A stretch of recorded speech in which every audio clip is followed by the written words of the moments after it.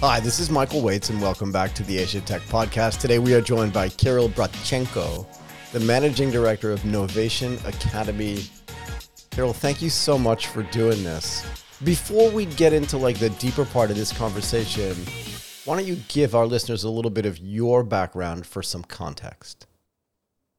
All right. So I'm based in Cambodia right now. I came to Cambodia in 2007 for 1 year contract job in telecom. And then that 1 year became 2 years, 3 year, 4, 5. And this year it will be 16 years since I'm in Cambodia. Originally, I'm from Ukraine.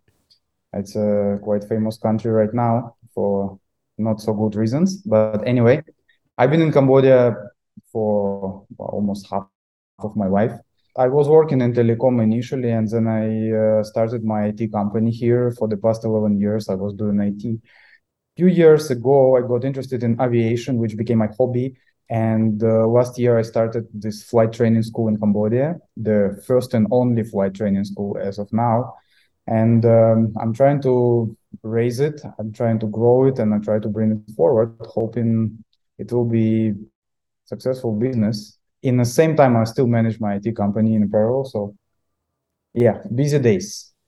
So when I first joined Morgan Stanley in Tokyo in 1990, I was on ostensibly a 2-year contract, but I kind of expected it to go for much longer, right? Because I had studied Japanese in college, but a bunch of the guys that I got sent out with, some of them were literally like you, like on a 1 year or a 6 month project, and most of them ended up staying for at least 10, some of them 15 years.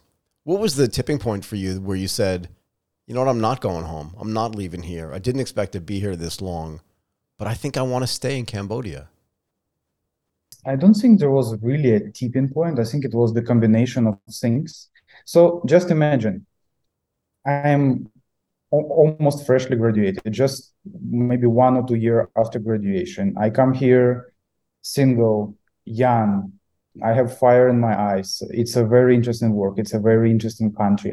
Back in the days, it's much higher salaries than back in my countries. And I got already immediately as expat, I got senior position. So it was just interesting. My initial intention when I was living in Ukraine was to come here, make some money, go back and build my life in Ukraine with that money. But well, the more I stay here, the I got promoted. I grow up with the company. The salary increased, the position increased, the responsibility increased, the work get more and more interested. There is more and more things to do. So there was no simply any reason for me to go back. Seriously. And mostly my friends who I used to work, even those short 2 years in Ukraine where I had some work, most of my friends also moved out. So there was nothing really holding me back. So last time I visited Ukraine in 2010, and that's it. I never been there ever since. So Wait, did you say the last time you visited was Ukraine in 2010? yes, that's exactly true. I was there last time in 2010. So that's interesting because So it's been, I was going to say the last time I was in the United States was also 2010. That's now almost 13. It'll be 12 and a half years ago because it was in August, and I'll probably be back in August of this year, maybe, but it's been a long time. Do you remember yes. when your family stopped asking you, when are you coming home? Well, my family is quite small. I don't have brothers and sisters. So actually, my family never asked me. And my mom, because I only have mom, she was always against me coming back, which as the time shows, it was very, She's smart. very smart. And honestly, even for her, she didn't see really future there. I know it's maybe not really patriotic, but not everyone is ready to not everyone is ready to be there. Some people just want to build a life. So my family also moved out. They're now with me in Cambodia. So I don't really have any connection to Ukraine anymore, unfortunately. Of course, with the current situation, irrelevant to my citizenship, I'm still sad about loss of life and destruction, but Yeah, it's not as much as about country itself, more about people. I got it. I got it. Yeah, there was never a call like, okay, come back home, and because nobody asked me that, and my mom was very happy that I grew up here, and she doesn't really want me to come back. Good for you. Yeah, I've got a brother and two sisters and a bunch of cousins and stuff, and I think it took like 7 years before they were like, "Are you coming home?" And then I just started answering them, "I am home," because that's really how I felt when I was in Japan. I was in Japan for 22 years, and I just felt like now I am home. and I'm not going back there. You said you were working in telecoms, but then you started your own tech company. What was the impetus for starting the tech company there in Cambodia? Was there just a massive market gap that you were trying to fill? It was okay. I put it this way: it was absolutely stupid and reckless decision which led into success. I mean, seriously. Why? I, I, yeah. So basically, what was happening? I was working in telecom, and then our company was acquired by another telecom player, and I joined that. And after working a year there, and back in the days, it was what? It was already 6 years working telecom. I started to get burned out, Yeah, and there was another issue is that the salary got quite high, and I think I start to feel too comfortable, and I'm yeah, like, okay, I'm too tired. I want to take a break, this and that. And I'm like, okay, I have this brilliant idea, awesome idea to start my own business, which would be energy savings, electricity savings. It was so expensive in Cambodia. Let me go and try and help companies to save electricity. That one failed absolutely miserably. So that never happened. That never worked. Maybe I did it wrong. But honestly speaking, even now, I don't see much. There is a potential, but without government regulation, it doesn't work. So even until now, I don't see anyone really succeed in that industry. I don't. There are some small players, but anyway, my tech business, which IT business, started by really pure luck. There were a few friends who were working in companies back in the days, and they asked me, "Hey, our company need some electronic things from eBay, and we cannot buy directly because it's a personal thing. So can you buy it for us and just like ship it here and sell?" love it. That's how I started. I love this. Again, can I share another story with you? Yeah, go ahead. I grew up in this town on the ocean in the United States, Hull, Massachusetts, and one of my parents' friends that they grew up with, frankly, was what we would have called back then a tinkerer in the electronics space. And this is a long time ago. This is 1970s. This is like 50 years ago. We would go to his house, and there were always all these products all over the place. It never seemed like the guy had a job. It never seemed like he cared. All I remember was this giant fish tank in his house. But he found this one product, and people would come by to his house, just like you were saying, and just say, "Hey, can you get me 4 of those?" Like, I don't even think he intended to turn this into a business, but I don't know because I haven't asked him. Anyway, he turned this into a massive business. He started buying real estate in Massachusetts. Like, the dude got so rich and so successful, kind of the same way that you started, with two people just asking him, "Can you get me 2 of those and 4 of those?" Anyway, how is business now in your IT business? Well, it slowly went. I mean, first I would say first 3, 4, 5 years were really tough. Like countless times I was thinking going back to office, close all this, and just like I mean, It's hard work, that's right? it. I'm done. I cannot do it anymore. It's tough and it's not going anywhere. I don't see any prospects, and I'm not sure if it's going to succeed or not. But I slowly crawled from the beauty of being on the very bottom. There is only way up, so Yeah. you just cannot fall. And it was a very big step out of comfort zone. I was working telecom with a good salary. I had a lot of savings. I burned through all of it. I had to sell my cars, and I went like in financially, I went basically square one compared to me coming to Cambodia, and I was quite stupid about it. So anyway, I crawl out of that, and we started. We were selling some components, and then we went into doing cabling, CCTV, and slowly we went into call centers, IT products, and we slowly grow from it. So we are now in quite good position in the market. I would say top 5 among my competitors. So we have a team of 70 people, and Wow. we deal in all the major product. We deal in all the major products you name it: Oracle, HP, IBM, Huawei, VMware, Red Hat. So we are solution provider. We are system integrator, and we're working with many big companies and telecom, and even my ex-employer, also our customers. So yeah, not without challenges. I cannot say my life is easy now and I can chill. No way. But yeah, we overcome the initial growth stage, and now we are in a stable development, I would say.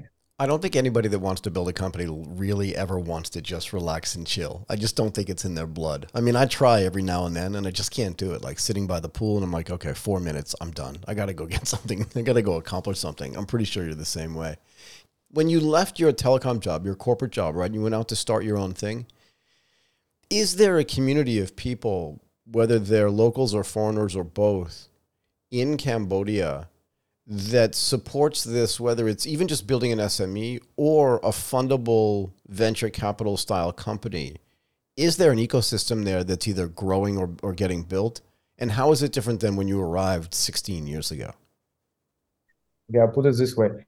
So when I left and do my own business 11 years ago, my main mistake was that, I mean, it's not my main, it's not a really my mistake. The problem is I'm introverted person. So Oh, networking is difficult for me and I have zero idea how to do it properly. And I didn't do it. So I didn't have any network. So even if 10 years ago, what you asked me existed, I have zero idea about it. And I wouldn't even approach it because I just didn't know. Right now, sure, there are, at this moment, there are plenty of communities like that. There are plenty of startups talking, SME support. Is it some?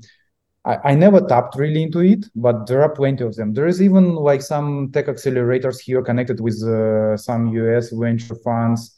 A lot of talking, but I don't really know enough to tell you, but it is here. It definitely exists right here. There are even few local tech startups here which are trying to grow into region as well. There are a few really good ones. So yeah, it definitely exists. It definitely exists with a lot of foreign consultants with a good experience. So if you want to come to do tech startup in Cambodia, wow, of course you can do it definitely for sure. There will be a lot of support. I was in Phnom Penh. I think it was in 2000 and actually a couple of times over the last few years. I'd like to come back. I think there was a small accelerator that I visited called A Small World, and a few other of the startups there. I also visited some of the NGOs that were there. Anyway, really interesting, and I'd just like to get information from people that are on the ground. You said that aviation was your hobby. Was it one of these things where you've like always wanted to fly? So do you yourself fly? Do you have a pilot's license? Okay, first of all, I don't have pilot license. That's the reason why I made the school to get my own license. I'm the first student. I I mean, love it. seriously. Second of all, 5 years ago, okay, not five, maybe yeah, 5, 6 years ago, I was scared to fly. I was like every time I go to plane, I would sweat and I would, every time I take off and make some move and sound, I was like, I had this uncontrollable fear, Yeah. But this, so because I need to fly quite often and I feel really uncomfortable, I decided to dig into my mind and figure out what's going on. I mean, I don't really feel comfortable with it, so I decided to figure out what's going on. So later on, I figured out after some time that my fear of flying was from lack of control. So Yeah. you're not in control. That's why I also feel uncomfortable being passenger in the car in general, unless I'm on a rear seat and I don't really look on the road. Anyway, out of fear of flying and fear of control, I first went in to read about what air crashes because I want to know why they happen, what to expect, right? So I read about all of them through all Wikipedia, whatever articles. So once I figure out how air day happens, I start to get interested. Wow. So how did it actually work? How does plane fly? What's inside? What's the system? So I went really into this rabbit hole for a few years. I read a lot of information. And then, okay, flight sim at home, you download the game. I start to fly with a mouse and keyboard, and wow, that's uncomfortable. Let me get some joystick and whatever. And then it went just like that. So at the end of the day, I have a lot of time in my flight sim, and I decided, okay, I want to have my own. I want to fly. I want to fly for myself. I don't want to work as a pilot, but I Yeah. really want to get my private license. It come to the point, and I start to look around how to get it in Cambodia because I mean, going for 2 3 months in US, I can do it, but it was not viable due to work. Yeah. So I start to look around and ask people, how can I get it in Cambodia? People say no, there is no academy. And when I ask why, they say just because. So my next question was, can it be done? Yes, it can be done. You need this, and that. And then when I write it all on a paper, and it looks possible to me, not easy, but definitely possible. I made some business plan, some calculation, find some partners. and that's it. Here we are. We started officially. I mean, it's 1 year since we actually registered the company, and we official operation started in September. We already have students right now, and I mean, okay, even not counting me, we have other students as well. So so far it's working, but I'm not sure if it's gonna be successful. But my bottom line is I'm gonna get my own license. It's probably gonna be most expensive license in the world, considering all the investment made, but I'm gonna get it anyway. I love So this. bottom line, Wait a second though, but where do Cambodia? Because there's a national Cambodian airline. There's got to be a Cambodian Air Force. Where do these Cambodian pilots learn to fly? Philippines, US, New Zealand. So nobody has So ever has built yet.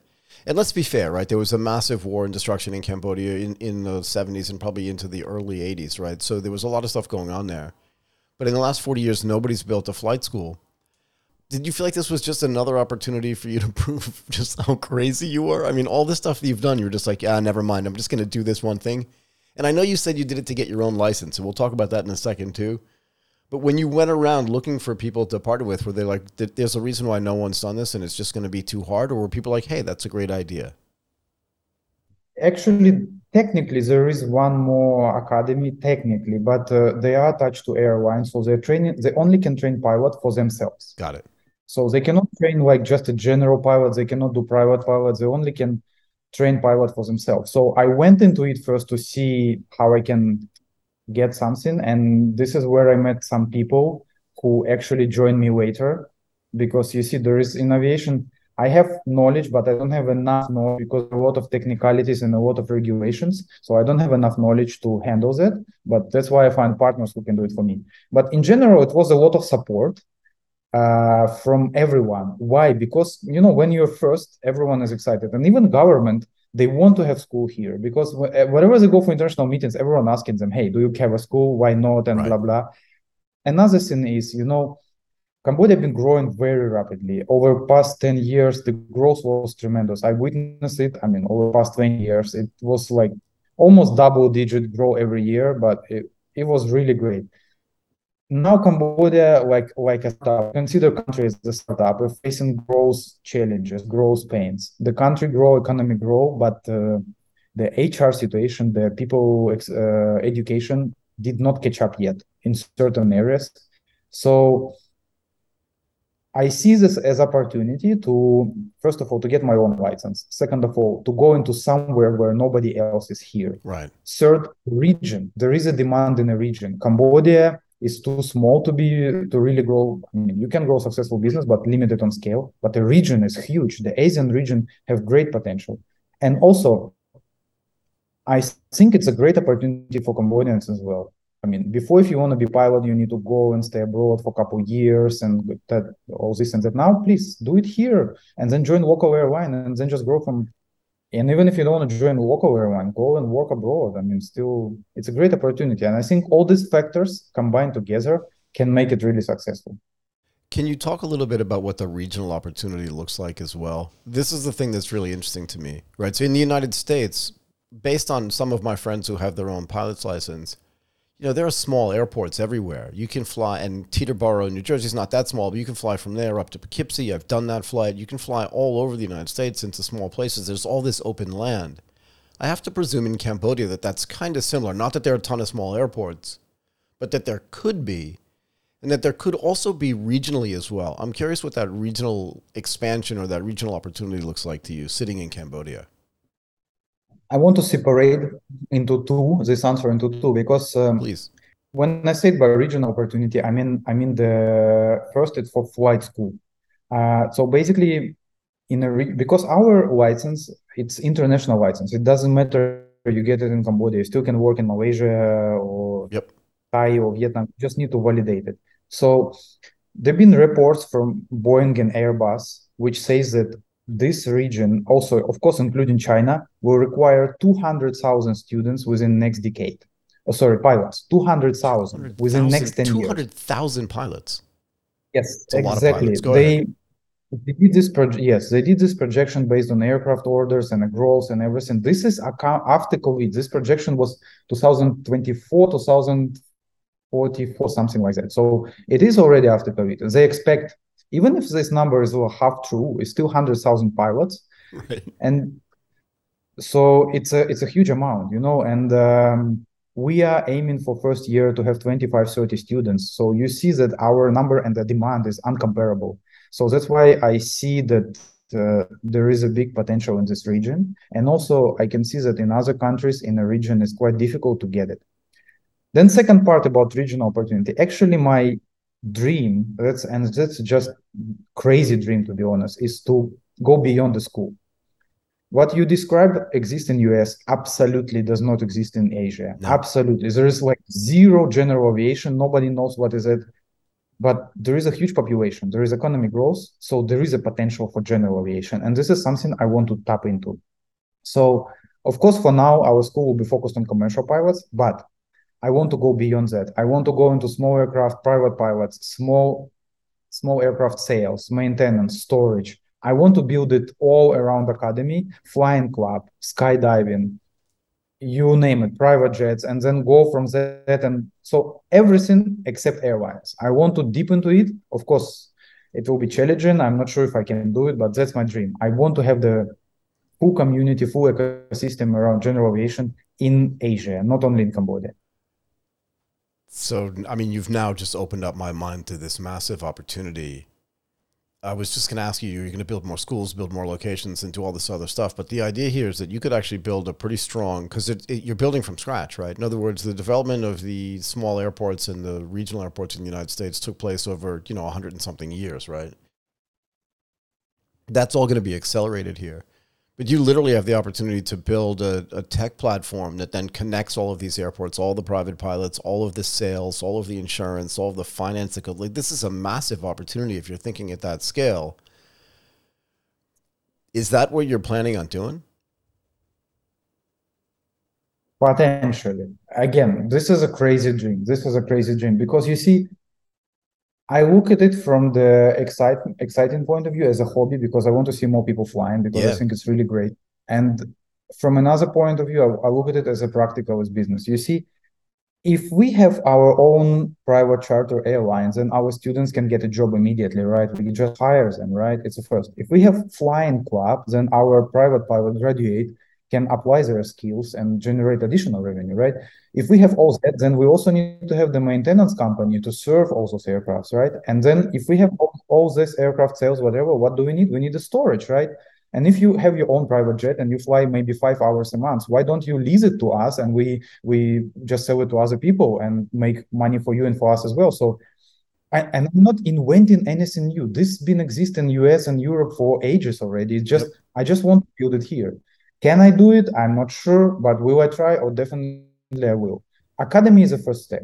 It's just a tap into it. And let me be honest, why I started from academy because among all of other type of aviation activity, the academy is the cheapest one so far.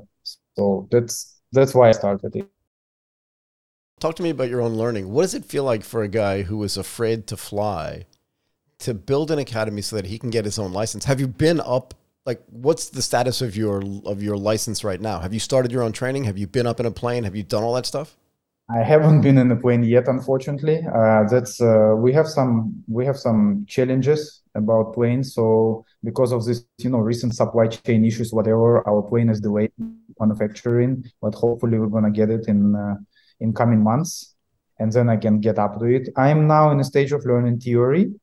So it's I do have few hundred hours in sim, so I know how to operate a plane, but that does not count officially. So I'm going from zero, and I'm now studying theory. And after I finish theory, I have to complete 9 exams with a government appointed examinator, and only after that I can jump into plane. So I mean, as a student, of course, as a passenger, I can fly in our aircraft because we have the instructors and everything. Right. So hopefully we'll have first flight somewhere in the coming months, but that I don't think is going to really count as my student practice.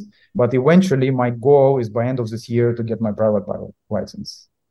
I'm just amazed. Like I said, a couple of buddies of mine have their pilot's license. I was up in a plane. Wow, when I was in college, I mean, I was broke, but this guy's family had a plane. So he took us again from New Jersey to upstate New York. It was pretty amazing. And it wasn't a big plane. It was a small, I think it was a 4-seater. But I think that there is the potential in this region for culturally for people that are wealthy, that have excess resources, to instead of just buying a super fancy car, to kind of go past that and buy a plane, right? You don't have to buy a $25 million plane. You can buy a $500,000 plane, and plenty of people are spending that for their cars. But to build out the infrastructure around that just sounds like such an exciting opportunity. I'm curious about, you have 25 students, you said. Can you characterize what those students are? Are all of them from Cambodia? Are some of them locals? Are some of them internationals? Like, tell me what these people are like. Let me put it this way. We have 8 students now, and we want to have 25. We designed for 25. Right now it's 8. I'm not counting myself. So one is foreigner, and all others are local Cambodians. So they came to us. We did the advertisement for private pilot license. So 2 of them came to us through that advertisement, and they actually now studying commercial pilot license.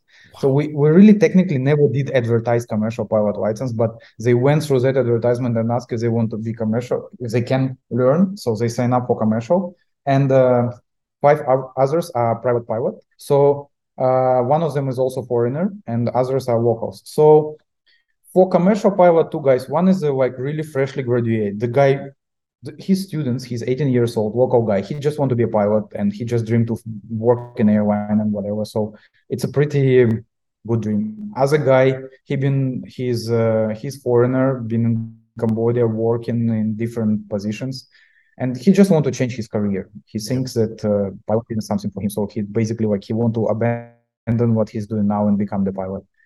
But it's actually a very good approach. He has a job now, so he combines a job with a study, so he get his bills paid, and then he study, because studying a commercial pilot will take you 14 to 16 months if you really push hard, but usually it might even take longer. So you need to have a job many times, unless your family can support you, so or you're wealthy.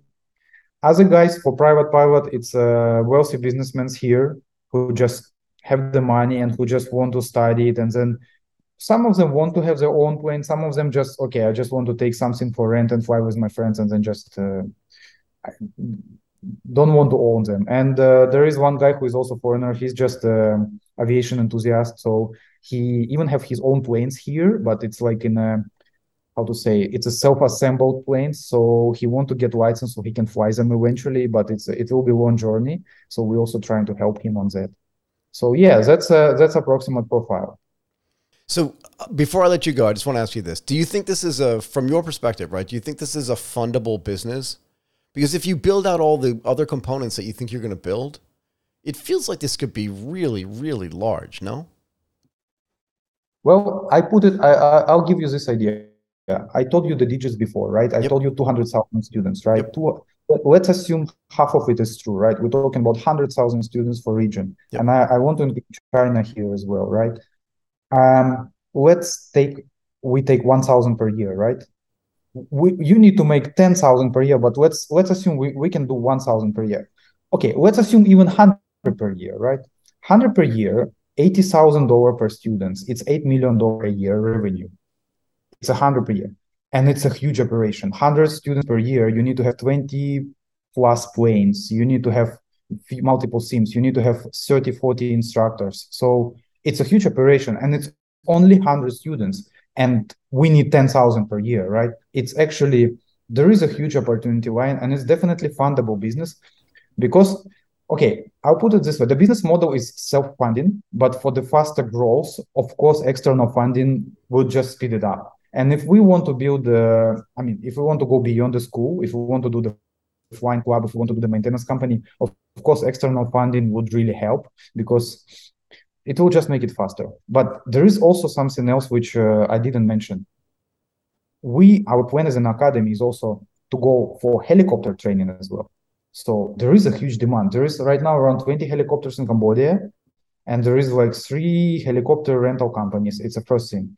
And another one is seaplanes. We're in a region where Vietnam and Thai have multiple luxury islands, and there are seaplanes flying for private charters, but they only can train in US. So in my opinion, maybe I'm subjective because it's my business. It's the opportunities are huge, and I think this will become bigger than my IT business eventually. And even I will be at some point where I have to choose which one I attend to because I cannot handle both. I hope so. I hope so. Okay. Look, that's a killer way to end. You know, we had somebody from the seaplane business on last month. We published an episode with Dennis Keller from Seaplane Asia. We know as well, we think that that's a big opportunity too. But we think what you're doing is a large opportunity as well. Anyway, I really appreciate your time. Kirill Bratchenko, the Managing Director of Novation Academy, and frankly, so much more. I really appreciate you doing this. Thank you so much. Thank you for having me, and we stay in touch, and it was a pleasure to talk to you, and I hope we can talk again sometime soon. Absolutely.